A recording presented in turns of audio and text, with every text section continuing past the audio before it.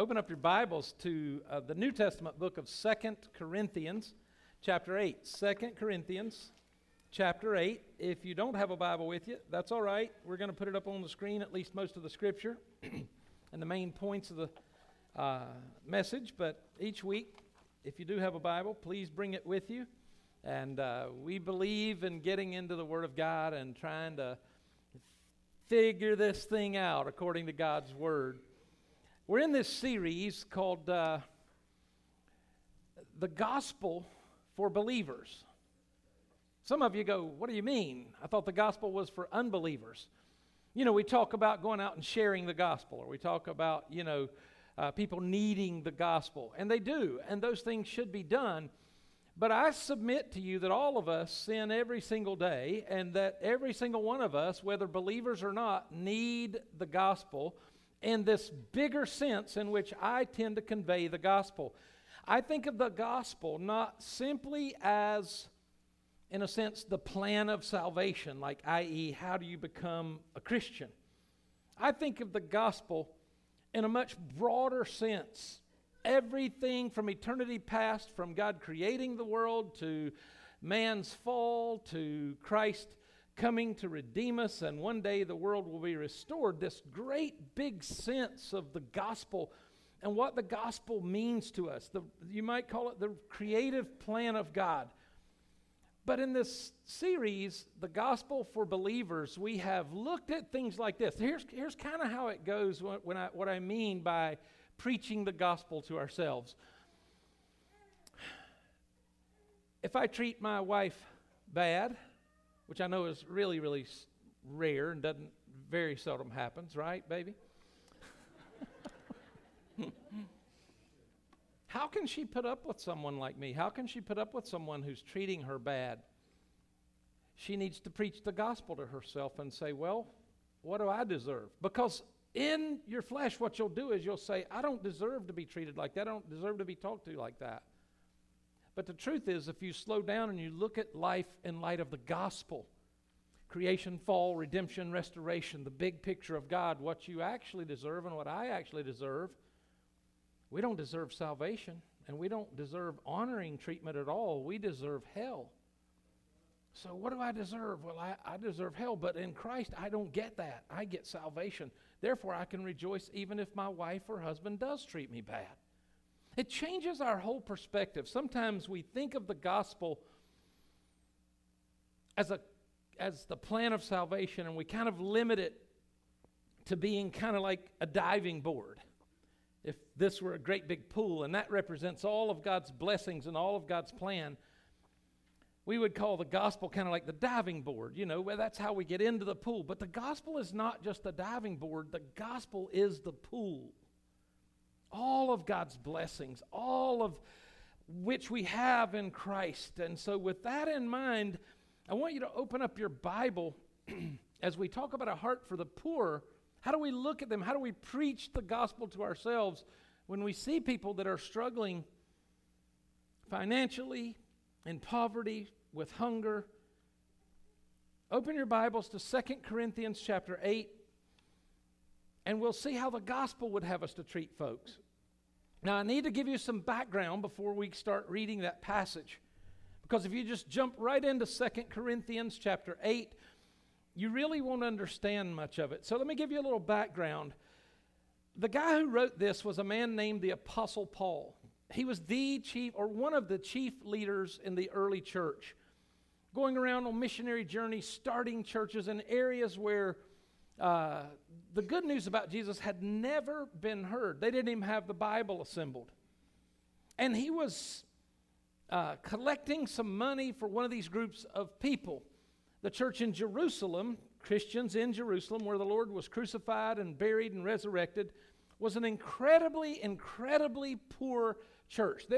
Their poverty was staggering. We couldn't imagine it.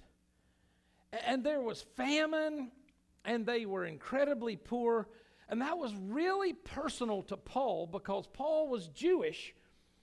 And so he had to be careful when he's going out now to these other churches that he started, and he's trying to raise funds for his own people. It could have looked very wrong. And he wanted his motives to be very clear. And you're going to pick that up in his language to these Corinthians when he doesn't command, and he actually says, I'm not commanding you, I'm suggesting these things. Things he's not saying you ought to do, he's saying you should do.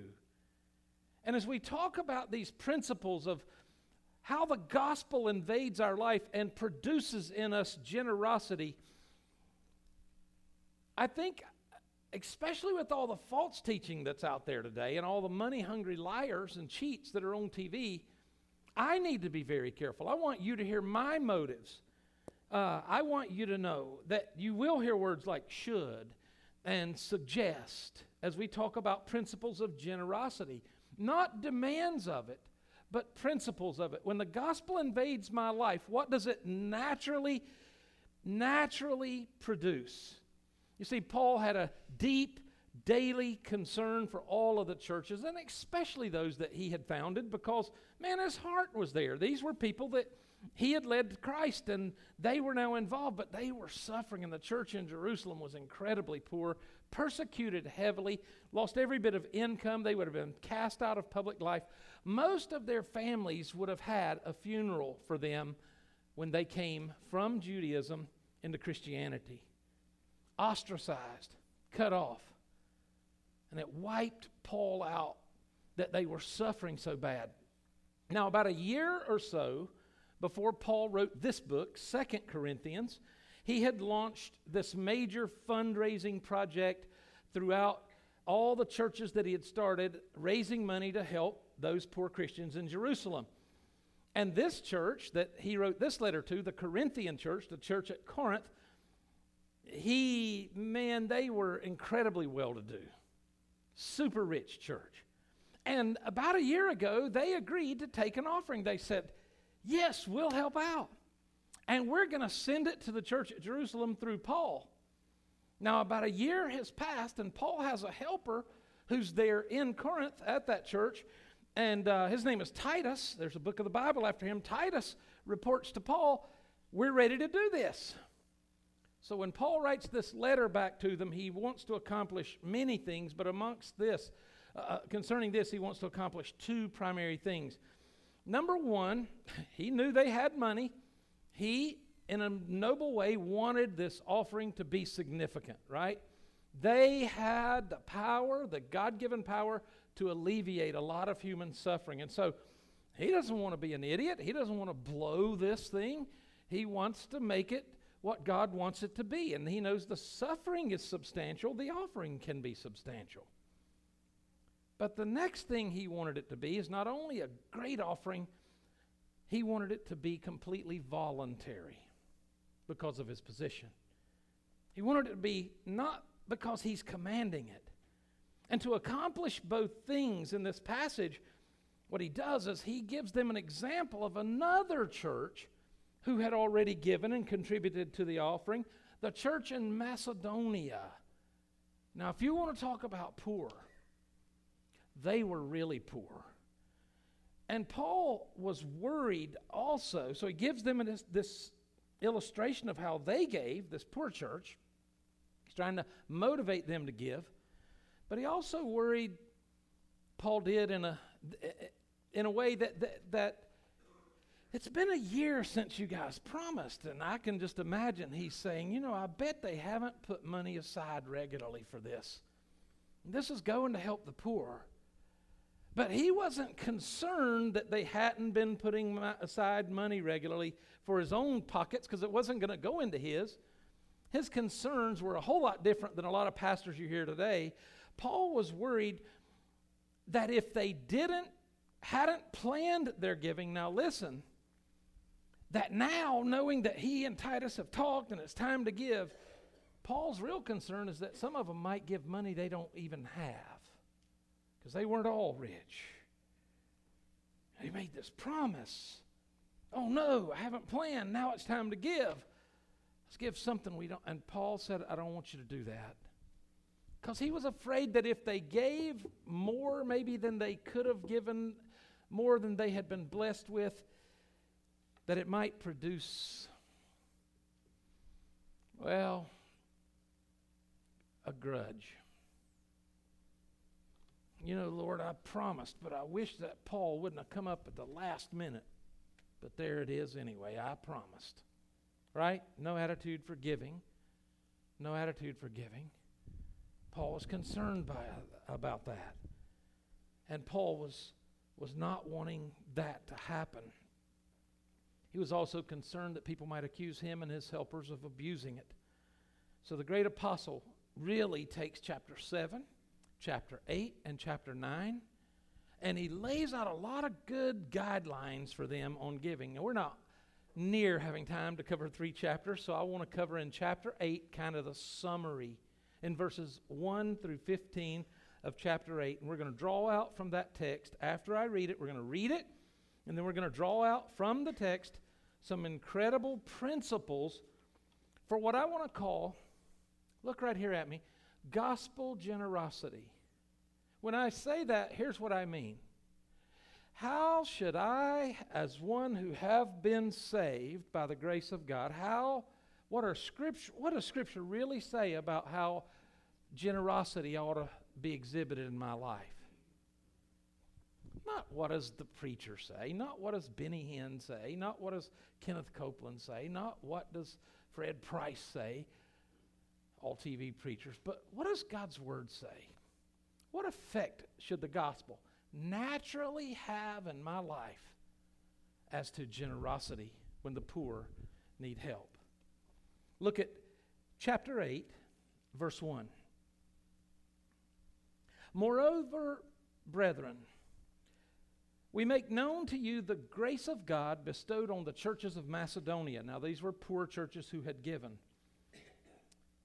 That in a great trial of affliction, the abundance of their joy and their deep poverty abounded in the riches of their liberality. Now, just one interesting side note where he says their deep poverty, that's a word, a Greek word from where we get our word bathysphere. And what it is, years ago, it literally was used, a Jacques Cousteau kind of word, when you go down to the ocean depths and it's so deep that you have to have like a submersible. That's where we get our word from. When he says how they in a great trial of affliction, the abundance of their joy and their deep poverty, those things abounded in the riches of their liberality or giving. For I bear witness that according to their ability, yes, and even beyond their ability, they were freely willing. They had contributed. They implored us with much urgency that we would receive their gift and the fellowship of ministering to the saints, not only as we had hoped, but they also gave themselves first to the Lord, and then to us by the will of God. So we urged Titus that as he had begun, that is, he wanted to take this offering, so he would complete this grace in you as well. But as you abound in everything, in faith, in speech, in knowledge, in all diligence, and in your love for us, see that you abound in this grace also. It's amazing that he calls generosity a grace. Now notice verse 8. I don't speak by commandment, but I'm testing the sincerity of your love by the diligence of others. For you know the grace of our Lord Jesus Christ, that though he was rich, yet for your sakes he became poor, that you through his poverty might become rich. And in this I give what? Command? No. I give what?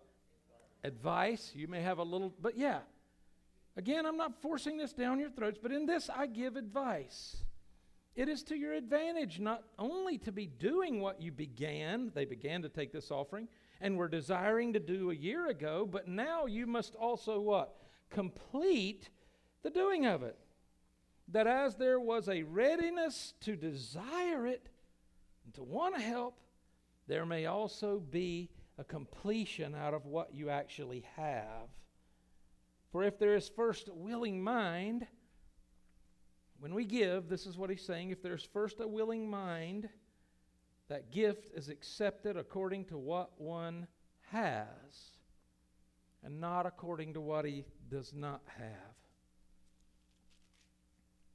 For I do not mean that others would be eased and you burdened. It would have been very easy, wouldn't it, for the Corinthians to say, yeah, I know what he's doing.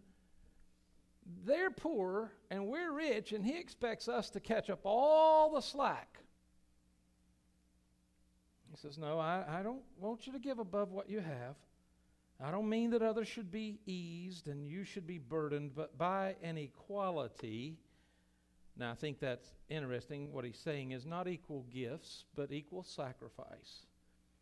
But by an equality that now at this time your abundance, he's speaking of financially, may supply their lack, and their abundance that was of joy and being filled with the Spirit, having joy in the Lord, that their abundance may also supply your lack, that there may be equality.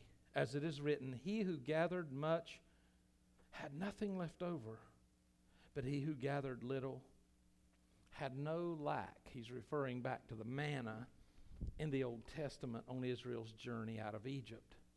So let me just give you very quickly today some principles when the gospel invades your life and mine, how that should just naturally, normally, biologically produce generosity in our life so that the preacher doesn't have to beat you up constantly, okay?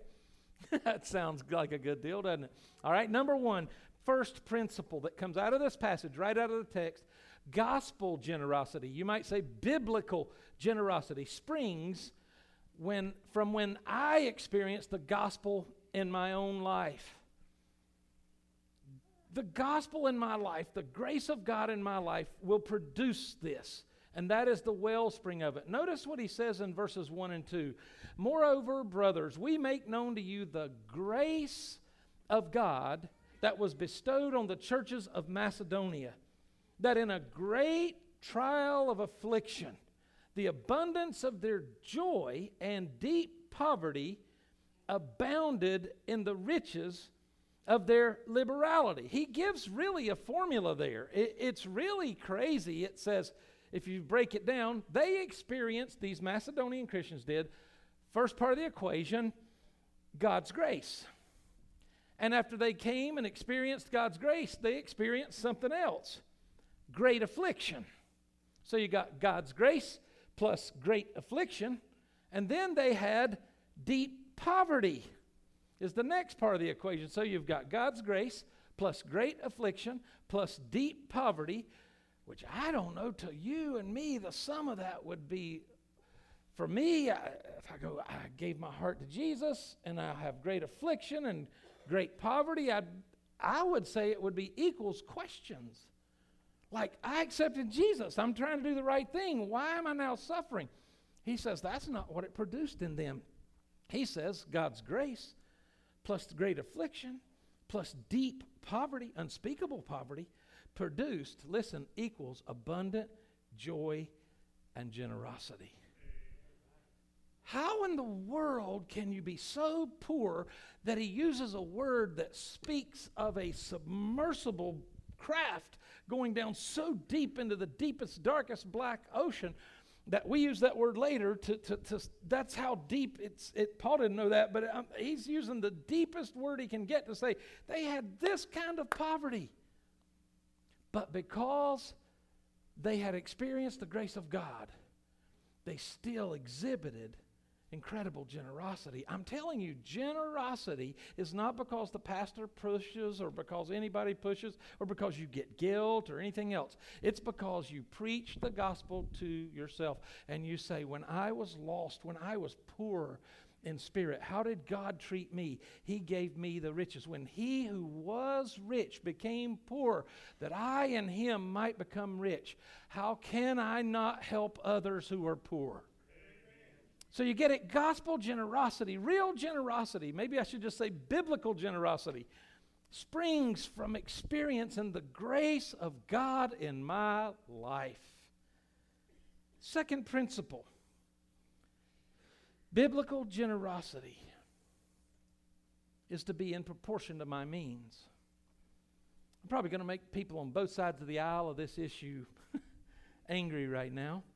But that's okay. If I come down where the Scripture comes down, that's what matters. I want you to look at verse 3 and 4 as we think about this biblical, true biblical generosity as God would have us to have really is in proportion to my means. If you look at verse 3, you'll see it. If I can get back over to it. Paul says this about those Macedonians, I bear witness that according to their what? Ability, yes, and even what? Even beyond their ability, they were freely willing.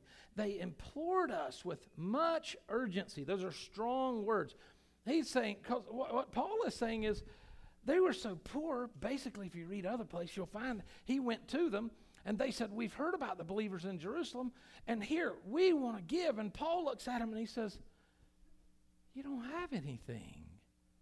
You're poor yourselves. I can't take that. Do you know I've been there before? I traveled to India. I went to a church in an industrial city named Kanpur. So dirty, so lost, you can't believe how many sick people, and the Christians are ostracized and they don't have anything. And part of my testimony, I told them about what God was doing to the church here, and we told them that we were getting ready to build. And I got back, and it had been a month or so. One of our missionaries, we were Skyping with him over, bringing him into the service. This guy was a member of our church, but he was in India full time now. He said, by the way, Pastor, I've got someone there in the service, and I gave them a gift to give to you. Sounds like he was playing Titus. Person came walking and brought up to me a check for $46 and some change. I cannot remember what it was. I said, Scott, what is this for? Doing it live in a service. You know what he said? The Good Shepherd Church in India heard about what God was doing there in your church, and they gave their entire weekly offering because they want to be a part in what God's doing in America. And my first thought was, I can't even take this. Like, I won't take this. A woman had brought me bananas at the end of one of the services there. She knew I liked bananas, plus I didn't tell them, but they're safe to eat there.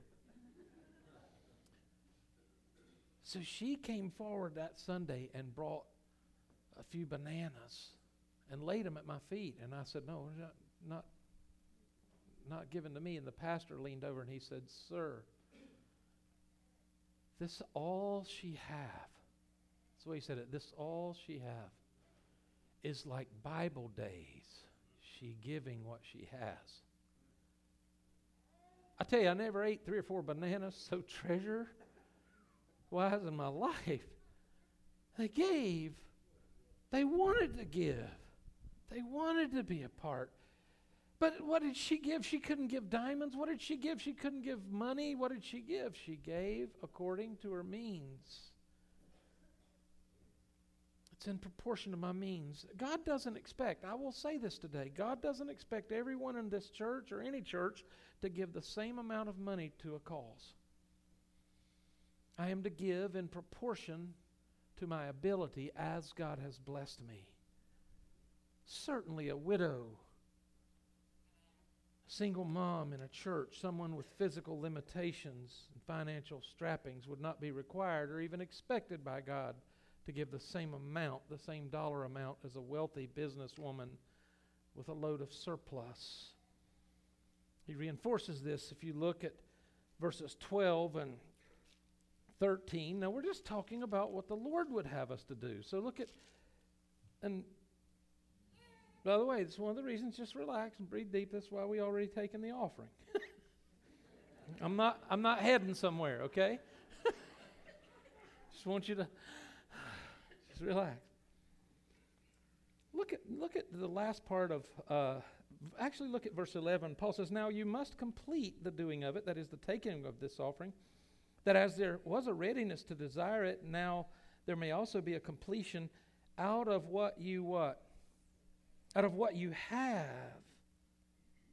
For if there's first a willing mind, it is accepted. That is, the gift is accepted according to what one has and not according to what he or she does not have.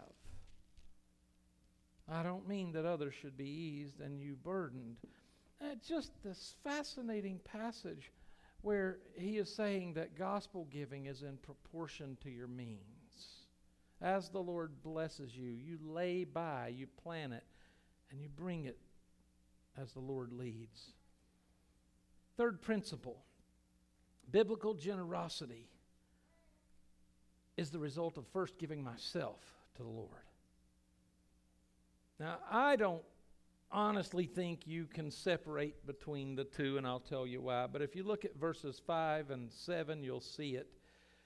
Paul says they gave not only as we had hoped, but they first gave themselves to the Lord. Do you see that?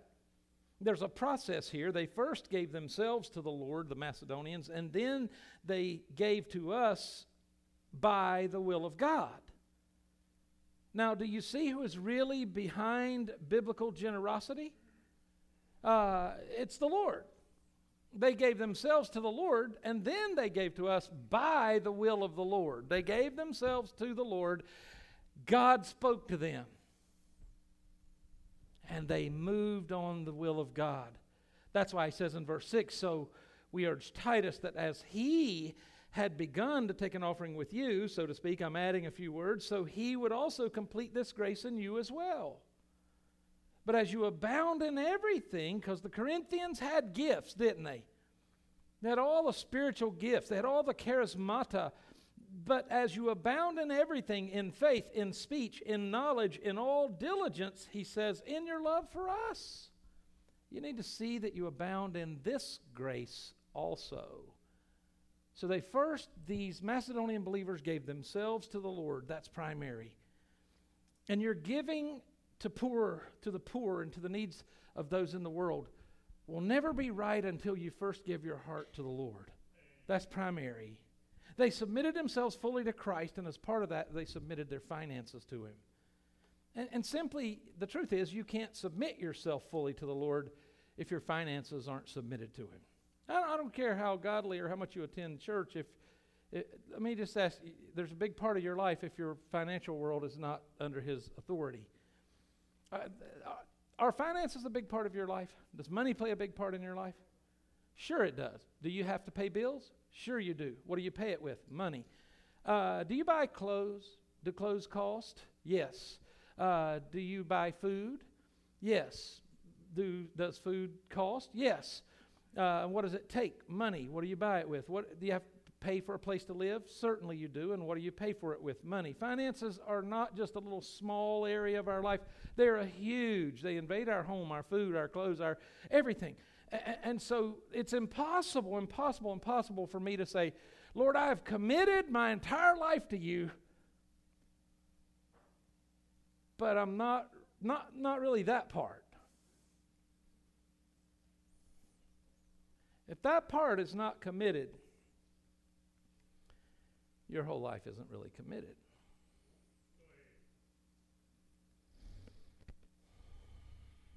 Paul restates it in chapter 9, verse 13. If you want to look there, you may, but I'll just read it to you. Paul says this, your generosity to them and to all believers will prove that you are obedient to the good news of Jesus Christ. Paul would have been amazed, blown away, if those Macedonian believers simply weighed in with anything because they were so poor. That would have been a significant demonstration of God's of God's grace in their life. They were so poor. But they did a lot better than that. They had completely dedicated themselves to the Lord. If you're struggling with helping the poor, with contributing to God's work, get the first issue solved. Just submit yourself to the Lord.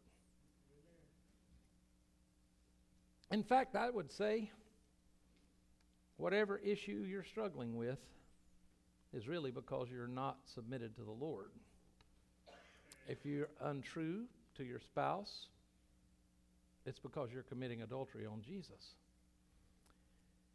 If you're not true to your church, it's because you're committing adultery against Jesus. If you lie at work, it's really because you're lying to God. It all springs from having it right with Him first. Amen? All right, principle number 4, biblical generosity, real generosity. And what I mean by this is Spirit-led, Spirit-driven, whatever you want to call it. It's a result of the gospel, but biblical generosity is a test for my love for Christ. It's a test of my love for Christ and others. I love verse 8 where Paul says, I'm not speaking by commandment. But he says, but I am. He's very clear. I am testing the sincerity of your love by the diligence of others. What is he saying? Well, the New Living Testament actually translates this very good when it says, I'm not commanding you to do this, but I am testing how genuine your love is by comparing it with the eagerness of other churches. When I told that story just a moment ago about Good Shepherd Church, what a poor financially bunch of folks. But when I told that, this place just went, like, wow. You know why? None of you questioned their love when they did that selfless act. None of you. In fact, that selfless act verified for you. Some of you probably said, wow, man, those people love the Lord, right?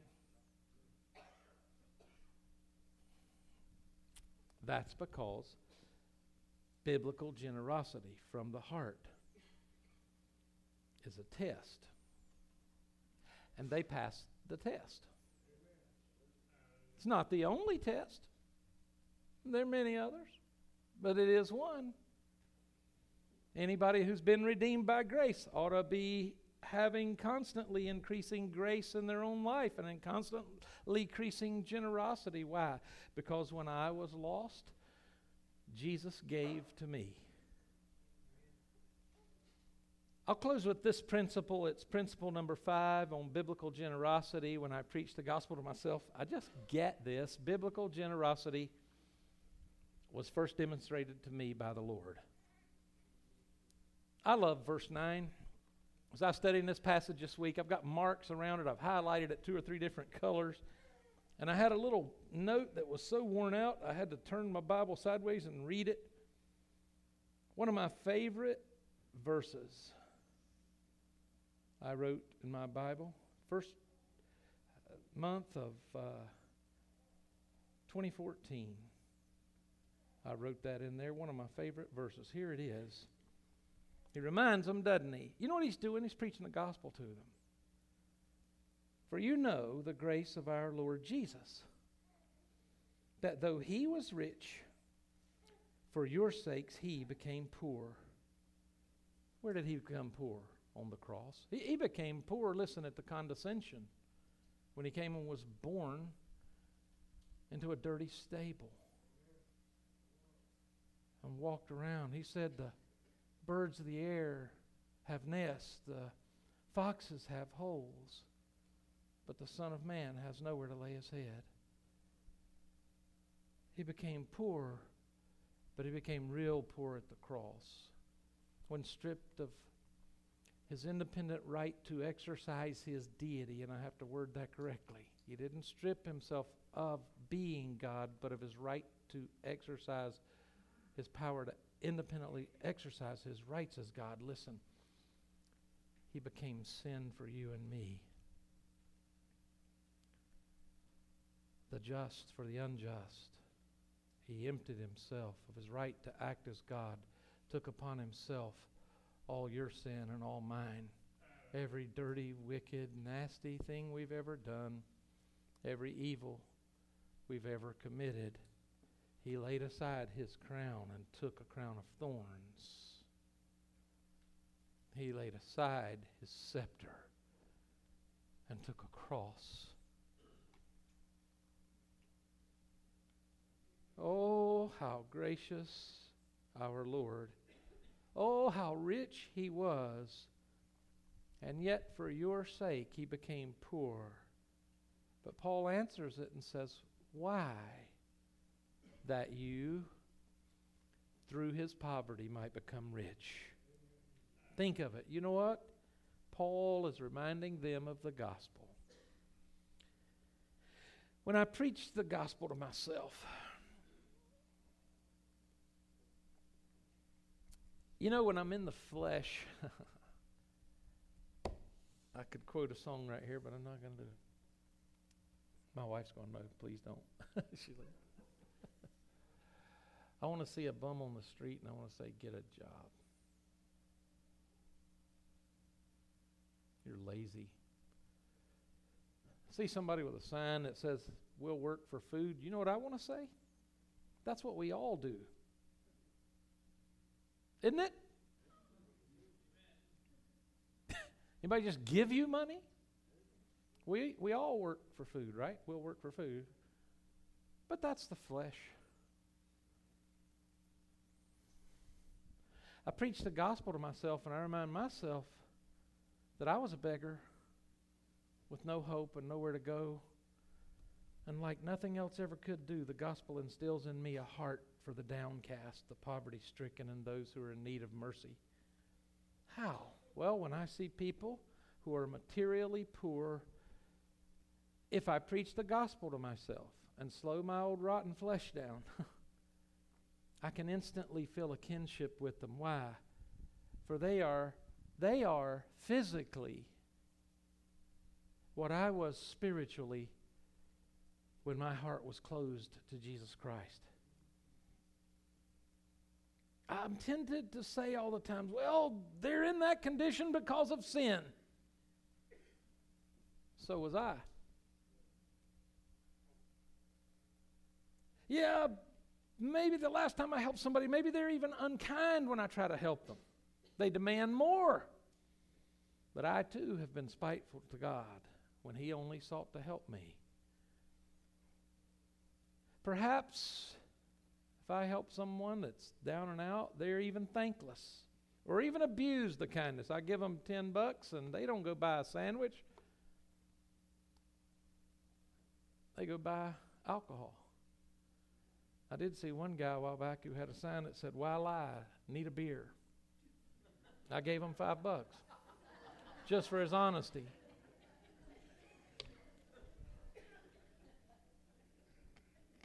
What if they do that? Well, if I give them money, they're going to... I'm not going out of here and saying... I'm not saying go out of here. I'm just saying what's the gospel producing in your life. There's all kinds of responses to this now. Listen to me. Perhaps they're thankless and even abuse the kindness that I show to them or a gift that I give to them. If I preach the gospel to myself, I'd be reminded how many times have I been thankless and used what God has given to me to serve my own selfish desires. Perhaps a poverty-stricken person...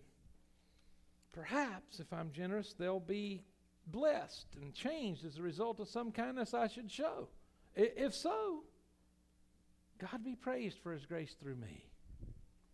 But even if they walk away unchanged by my kindness, I can still rejoice over the opportunity that I had to love others as Christ loved me.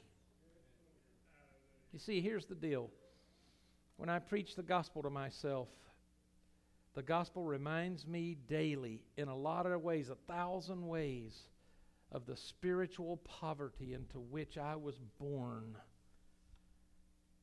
and of the staggering, immense generosity of Christ towards me. How blessed we are if we know Christ. Amen? How much more are we blessed